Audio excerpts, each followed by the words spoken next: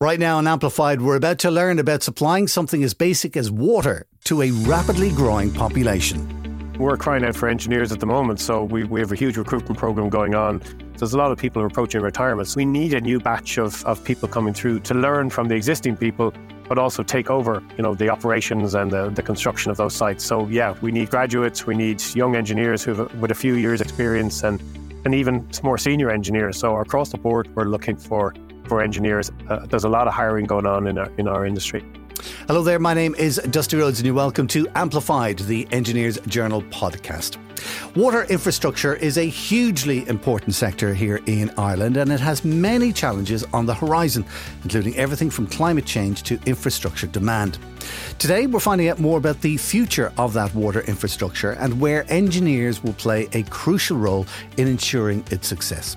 To tell us more is a man at the centre of the industry. His engineering degree from DIT brought him huge experience on massive projects in Ireland, the UK and Asia. He's also held many senior leadership roles with world-leading infrastructure companies, and we're proud to say that he is a fellow of Engineers Ireland. I'm delighted to welcome the CEO of Uisce Eireann, Niall Gleeson. How are you, Niall? Hey Dusty, thanks for having me on. Listen, I want to chat about the problems that we're facing in Ireland with water and where Uisce Eireann sits in that mix. And of course, the role that engineers have in solving the problems we face. But first, tell us a little bit about your own career. You've worked on some very substantial infrastructure projects abroad. What would you say are the highlights? Yeah, I started the real start of my career was when I joined General Electric, who every year back in the sort of 80s and 90s, they hired about 15 to 20 Irish engineers when we were cheap and plentiful, And we travelled all over the world installing power plants and equipment for General Electric. So a fantastic job. In coming out of 80s Ireland, it was, huge opportunity, and got to see Alaska, got to see Korea, Malaysia, Indonesia, China, and Thailand. So worked in all those countries, and it was a fascinating job. So I don't know, is there one particular one? I suppose one that brings to mind is actually back in the UK.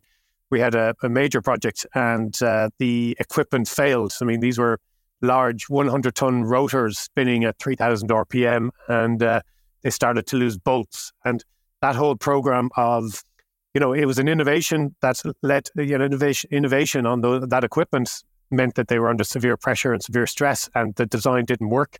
But the whole program around, retrofitting those and fixing it was fascinating. We were at one stage flying rotors across the Atlantic on Antonov aircraft to get them repaired quickly enough. So, yeah, a good sense of scale. I suppose as well, back in those days, there was no email, no mobile phones. So you became pretty resilient and became pretty good at adapting and dealing with ambiguity and, having to make decisions yourself in the middle of China when you couldn't get an answer and you couldn't just download the solution off the internet or pick something off email. So it made you a lot more resilient and a lot more thinking for yourself, Give me an example of that, being in the middle of nowhere and needing something massive and having to have it here tomorrow. I do remember I was on off the coast of Venezuela on a project, and it was one of the early new technology, but we were still dialing up at 1200 baud rate. I don't know if you ever remember doing that, and you heard the little binkly noises and all that kind of stuff. So I downloaded a patch for the software, which took about 8 hours to download on a phone line, and the phone bill was around $800, I think, you know what I mean? So, but it saved us a couple of weeks waiting for a CD to arrive from the States with this. So one of the first patches downloaded I would like to claim, And what kind of traits do you think that your engineer training, kind of helped you with all of this? I think certainly the problem solving is, that's one of the big things that engineers, they're in demand, not just for engineering trades, but banking, all that kind of stuff, is the ability to look at a problem and work out a logical process to get a resolution. I think that's, really important. Starting at the start and working your way methodically through problems is a real key and it's a trait that most engineers have, Let me ask you about going from, working as an engineer and then going into management, because you've huge experience of that. At what point did that, a lot of the projects you've spoken about, was that as management or were you working as an engineer? Yeah, I suppose that large project I talked about with the rotor sailing, I was a commissioning engineer at that one, so not many people working for me. And it was the tail end of the job and they wanted someone to take over the lead just to finish off the sort of final few months of the job. So the machines had been working fine up to that point. So I took over the lead, expecting this would just be a nice, easy job and run down the project and then disappear. And then the crisis hit, and I was finding myself in the hot seat with, company VPs ringing me up saying what's going on and or what's happening and what are you guys doing over there, and so stressful. The other thing I found is my peers weren't always entirely cooperative, because I think it's one of the things when you step into management and you've been working alongside people for a while, there's sometimes a little bit of pushback. People don't really naturally, and that was something that I hadn't dealt with before. But, working with try and get your peers to work with you and to say, okay, I've moved into the more senior position and now I'm telling you what to do. You don't like it, but we got to this is what we got to do. And that was something that it was a steep learning curve in that sense.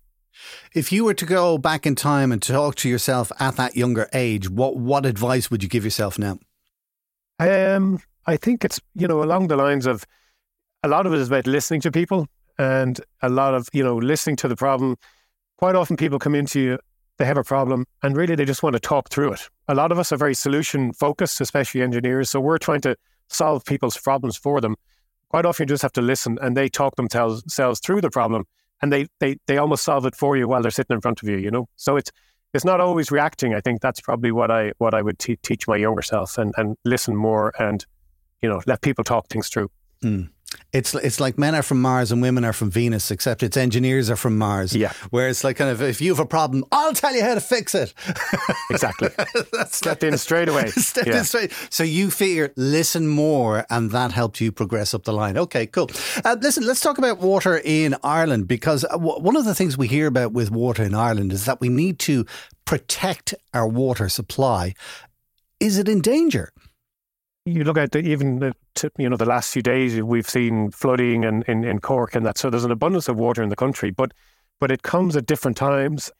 The way we use it and the way we source it and the way we protect those sources, that's not in a great place. I mean, we use a lot of surface water, a lot of river water and lake water in Ireland for our drinking water supplies. And between how we treat, runoff, pesticides, land spreading, and also our own treatment plants for on the waste side, we are contributing to those resources not being in great condition. If you look at the EPA's River Basin report, water quality has been deteriorating. So, I mean, in Uisce, Eireann, we're working very hard to improve those wastewater treatment plants. We also want to work with landowners and farmers and that to try and look at what's happening upstream. How do we treat those? How do we prevent those pesticides and nutrients, too much nutrient going into the sources? And it's a big collaboration space. It's not something, as I say to people, it's not something that Uisce Eireann can fix with concrete and pumps. We can do a certain amount, but we need the entire community to buy into protecting those water sources. And I think water, because we have so much of it, is not respected in Ireland the way if you go to drier countries, water is really treated differently. So it's a case of we have the quantity, but it's the quality that you're worried about. And lots of other things are affecting water that you say that we use water from the land, as you say, from rivers. So we don't necessarily get a lot of our water from wells. Is that what you mean? It would be quite mixed. I mean, we've got 700 water treatment plants around the country. Everything from Uisce, which supplies most of Dublin, to, a small well that will supply 500 people, out in rural areas. So they're quite different. So some are wells, but the vast majority of our water is from surface water. So we do need to treat all, to work closely on treating all that kind of stuff. The other thing is with climate change, we are seeing, you're seeing deluges, but you're also seeing much drier weather as well. So it's how do we protect those sources? How do we kind of storing water is difficult. We have reservoirs in Dublin that, people say, why don't you make those bigger? But we have, the vast reservoirs in Stillorgan and that they will give us about 24 hours storage for the city, So building, weeks of storage is very expensive and not really practical. That's why we're looking at, if you take Vartry or you take Bulafuca, those were enormous valleys that were flooded back in, when you could do that kind of stuff. But, it's not really practical nowadays to look at flooding valleys. It's just ecologically not a sensible thing to do, So that's a challenge as well for us, is protecting the sources all year round. Leaving aside rivers that flow through cities because, they just look dirty, but I'm thinking of rivers that we see in the countryside. Is it safe to drink water directly from those rivers? No, it's rarely safe to drink water directly from any rivers. I mean, that's why, it is expensive water treatment. We take the water out, we filter it. There's a very, not complicated, but it's a laborious filtration process. Then we would also chlorinate, and quite often we add UV at the end to really kill off all the microbes. So that's why people would say, why do we have shortages? But it is processing that water and making sure it's safe to drink is quite complicated and expensive. We a lot of chemicals involved, a lot of dosing, and a lot of energy in those UV systems. I'm asking a lot of silly questions because I know very little about water, but what's the difference between water then that you've processed and is coming out of a tap and water that I buy in a bottle in a shop? Yeah, not much difference actually. I would recommend nobody drink bottled water. I mean, really, the tap water all around the country, the EPA test it. We regularly test it ourselves, and it's very safe to drink. And if it isn't safe to drink, we'll put on boil water notices, and you'll see some of those coming and going in areas that, to me, that gives you the confidence, or should give the public the confidence, that we know what's happening with the system. So if we're saying the water is safe to drink and there's no restrictions on it, then I would say you should never go out and buy bottled water. Some people buy it for taste, but to be honest, I think, if you really don't like, some people can taste the chlorine, just buy a little filter and you can get that taken out, in a home filter. But it's always very safe and good to drink. So why waste your money on bottled water? Yeah, and it's more environmentally friendly because you're not using plastic bottles all the time. It's fantastic. So we have the water system within Ireland. We've got lots of it. It needs to be cleaned. One of the other problems I think that we have in Ireland is that we have a huge urban-rural divide. So you're getting water, I would imagine, often in rural areas, and then you've got to transport it to city areas. How does that work? Yeah, well, I suppose if you take, the supplies for Dublin come from Wicklow and Kildare, and so they are piped into the city. If you take the Vartry example, before Vartry was built, I think around 1860 the Vartry plant was built, and I'd recommend anyone to go out and have a look. I think you can visit it on certain times of the year, but it's really interesting. The Victorian engineering was superb, and prior to that, people had been taking their water from the canals, and it was filthy and caused a lot of disease and all that kind of stuff. So this basically is a filtration system. It just runs through sand beds. We've upgraded that plant and we've put in a brand new plant.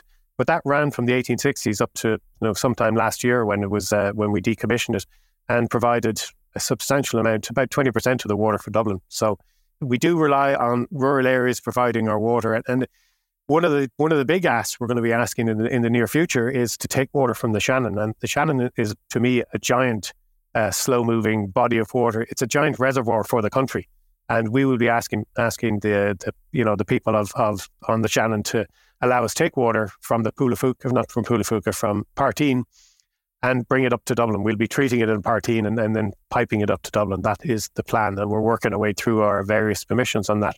And there is definitely the urban dwellers are stealing the water from the rural areas, and we'll drain the Shannon and all that kind of stuff. Like, we will take maximum about 1 or 2% of the flow in the Shannon. And if you've seen the Shannon flowing recently, it's a tremendous river. There's plenty of capacity.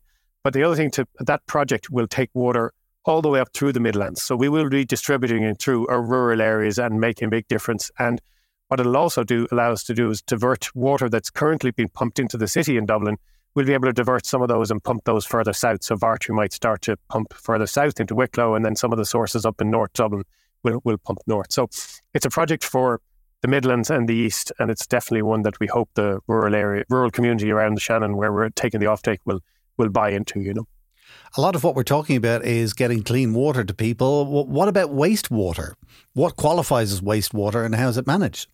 Yeah, well, anything, when you flush your toilets, that's obviously wastewater, and going into a fairly complex system of drains. And also then you've got industrial waste, so a lot of processing plants, a lot of pharmaceutical plants, all would feed into our networks, and then they would feed into our treatment plants. So you take the Ringsend plant, which is the biggest plant we have in the country. It deals with about 40% of the waste water in the country.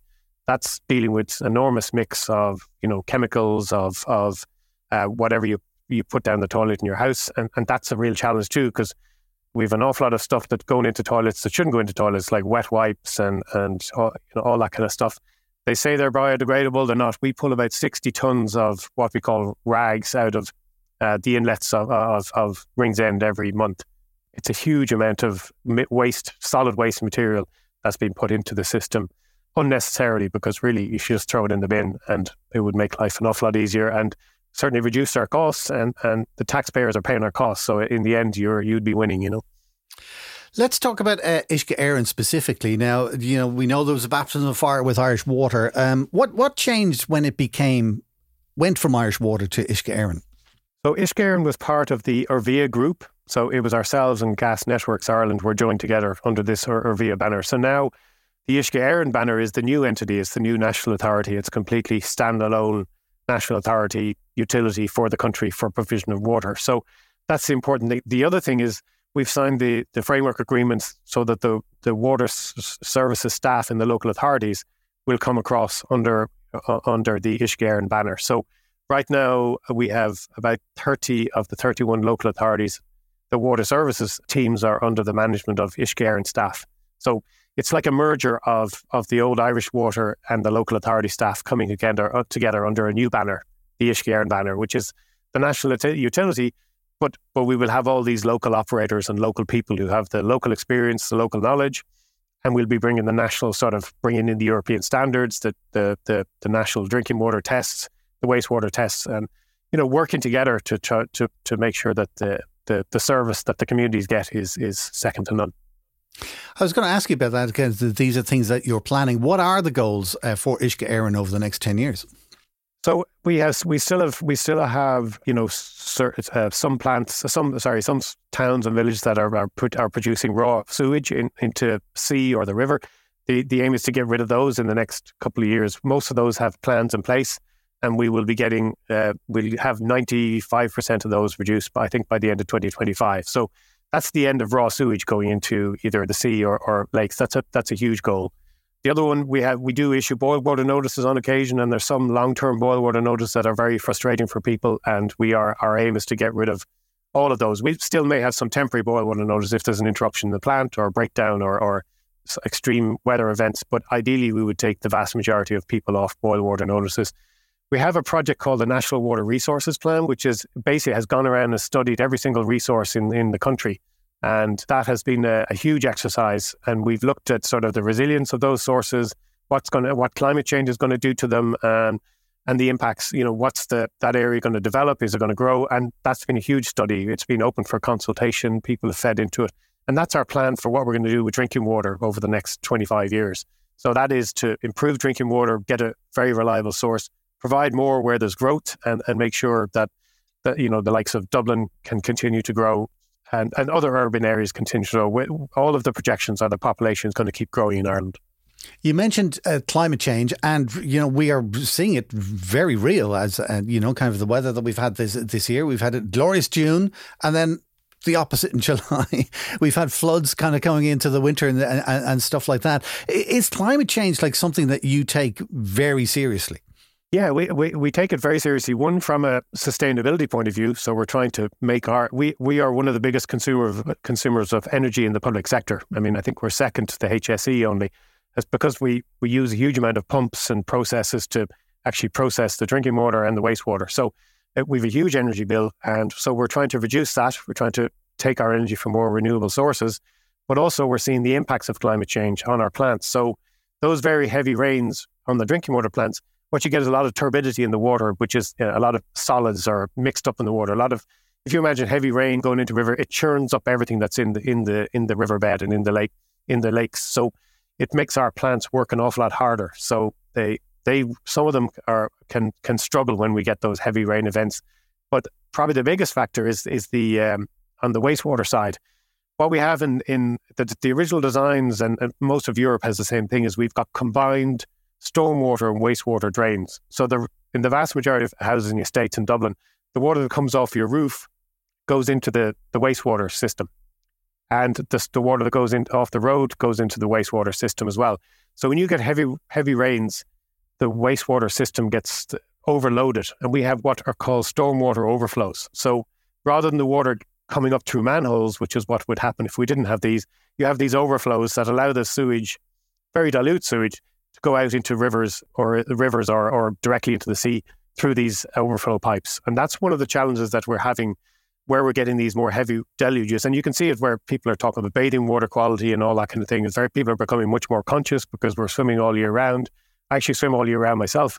So I'm in Dublin Bay, so I'm very conscious of the issue. But as climate change and as we get those more heavy rainfall events, that is becoming a more acute problem. But to separate the two systems is a multi-billion euro project, and I don't think we're a long way from doing that. So what we've got to do is try and work with people upstream to sort of reduce those deluges, reduce maybe put in those stormwater butts in your house so that you can collect a certain amount of water before it starts to overflow.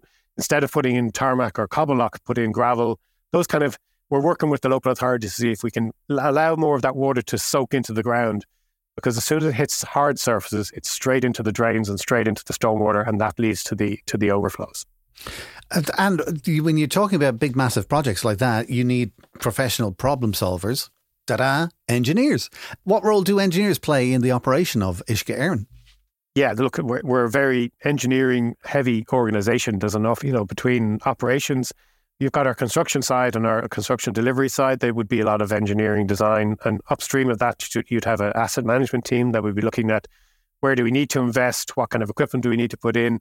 Then you have delivery, and then you have operations, all full with engineers. A lot of scientists in there as well, a lot of environmental people.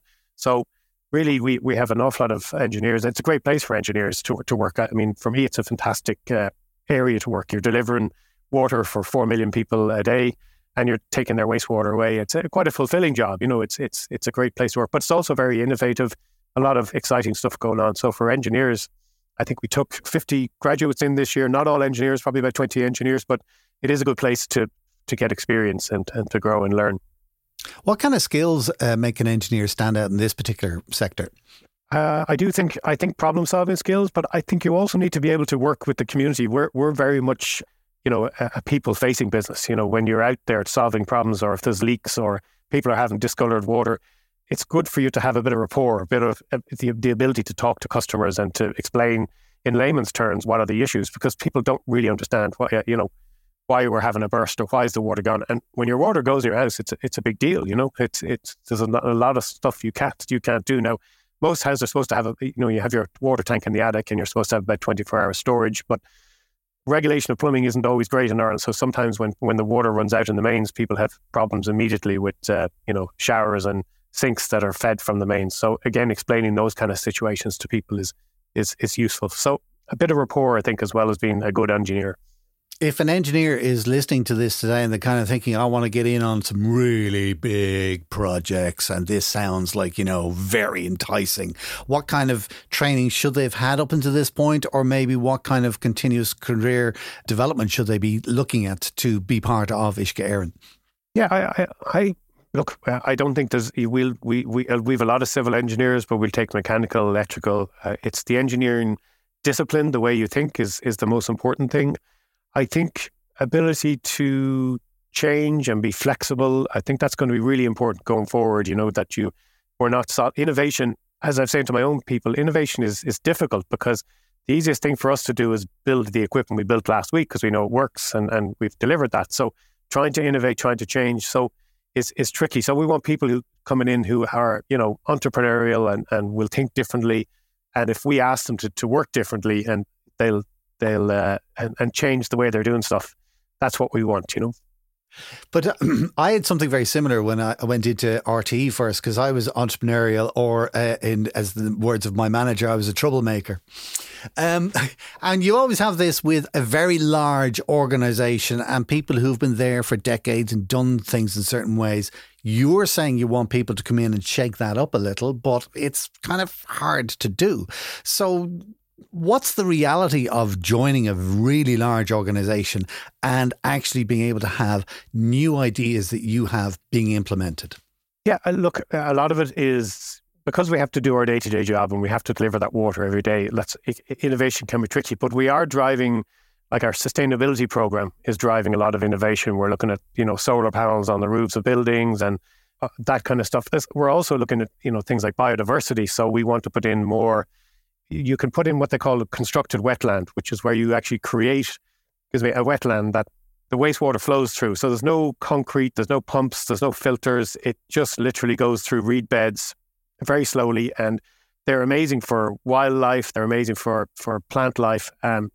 They suit populations of around 1,000 to 2,000. So small villages, that kind of stuff. They're not really scalable beyond that. But when you get the right factors, they're great. And for engineers, that's a real change in mindset, because we love pipes and pumps and concrete. You know what I mean? So and tell them that you're putting in a bunch of plants there, and you got to pick the right plants. That's an anathema to some engineers. But it is the way we need to start thinking of a mix of solutions. So innovation is something that we're working very hard on.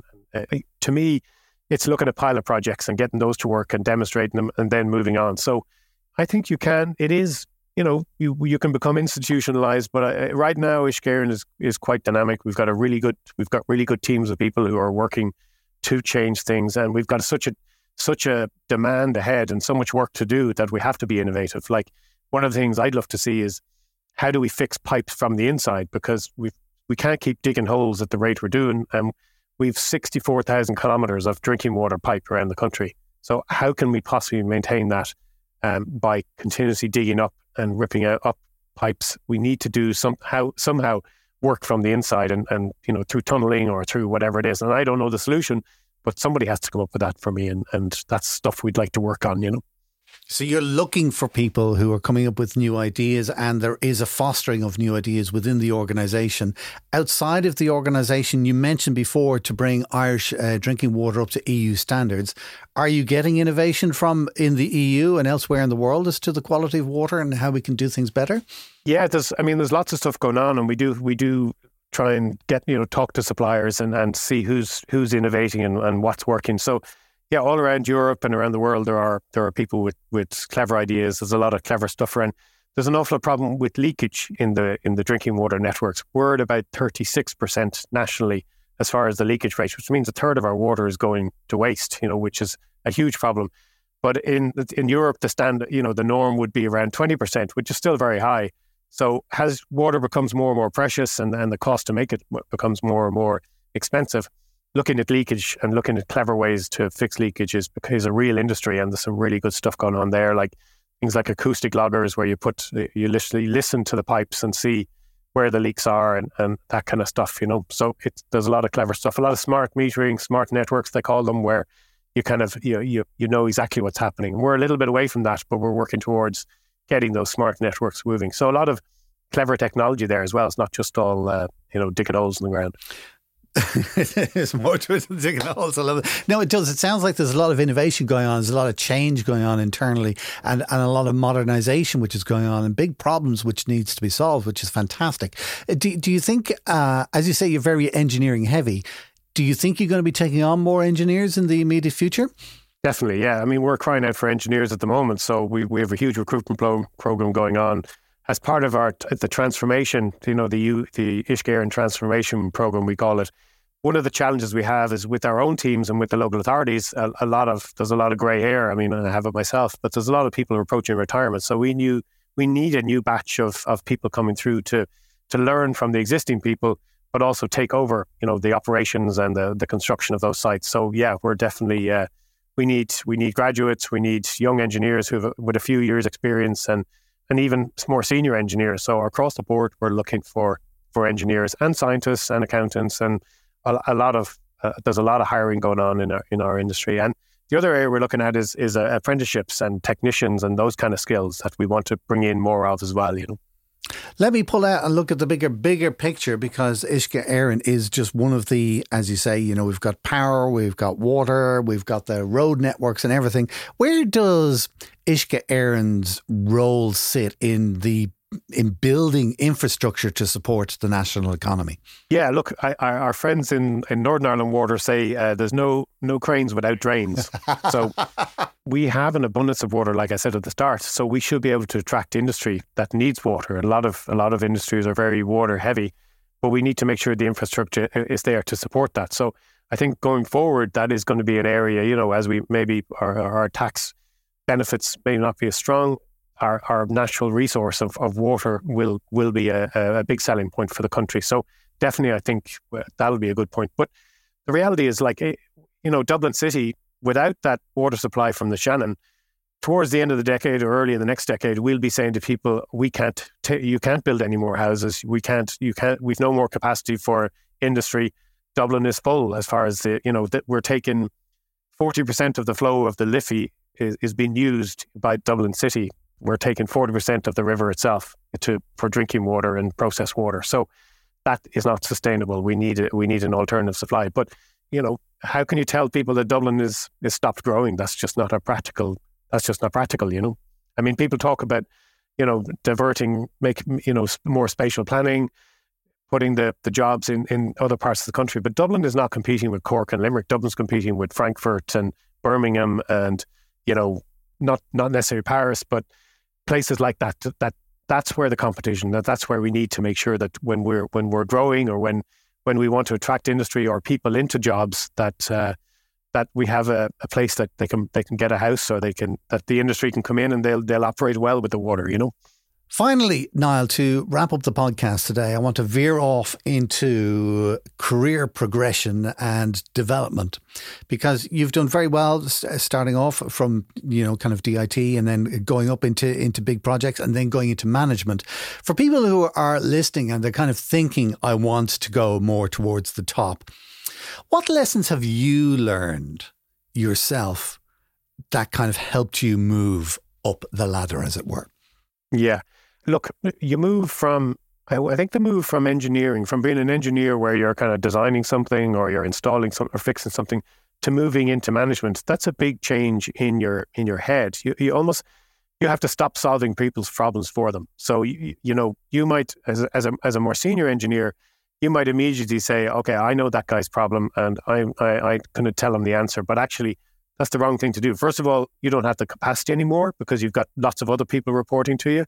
So you need people to solve problems themselves or to work themselves. So it's actually stepping back from the engineering side of things and becoming a team leader or showing the leadership. That's a big transition. And I think that's something that people should learn. And it's hard to do, because if you've got a technical speciality, or quite often we promote people based on their expertise and the fact that they were a brilliant engineer, they become a manager. That doesn't necessarily translate to being a great manager of people, So it's learning that skill of how to manage teams and how to step back a little bit yourself and not solve the problems, but help the team solve the problems, And when was the first time you realised that? Yeah. I mean, I was up on a project in Finland, probably in one of my early projects, and there were problems with the machine, and I was stepping in too early with the commissioning engineer, trying to solve the problem for him, and rather than and at the same time, there was other problems having, other issues happening that I missed because I was kind of doing the other thing. I was going around actually redoing wiring and things like that, you know what I mean? Because I felt that was more capacity, but it wasn't really the management thing that I should have been doing. I should have been looking at issues that were happening and issues around cost and all that kind of stuff that I had probably missed as well. So from the commissioning point of view, everything went great, but from a budget point of view, we didn't do quite as well. So that was an area where I kind of learned the lesson. Now, there wasn't huge losses or huge money, but it was kind of, don't get into the detail, It is a huge change in mindset where you're using your experience and your skill, and obviously you could be a very talented engineer, to not solve other people's problems, but to help use all that experience you have to help them figure out whatever the problem is, or to point them in the right direction. It's quite a thing, but it's worked very successfully for you. So congratulations on all of your success. Also, thank you, Niall, for a fascinating interview today. I mean, it really has been eye-opening as to the whole operation of Uisce Eireann and the amount of things you have to do and the scale of it and the amount of engineers you have in there as well working with it. Thank you so much for joining us on the podcast and just sharing a little bit of time telling us everything. Great. Thanks, Dusty. It's been a pleasure. Thanks very much. If you'd like to find out more about Niall and some of the topics we talked about today, you'll find notes and link details in the show notes area of your player right now. And of course, you'll find more information and exclusive advanced episodes of our podcast at engineersireland.ie. Our podcast today was produced by dustpod.io. If you'd like more episodes, do click the follow button on your podcast player so you get access to all of our past and future shows automatically. Until next time, from myself, Dusty Rhodes, thank you for listening.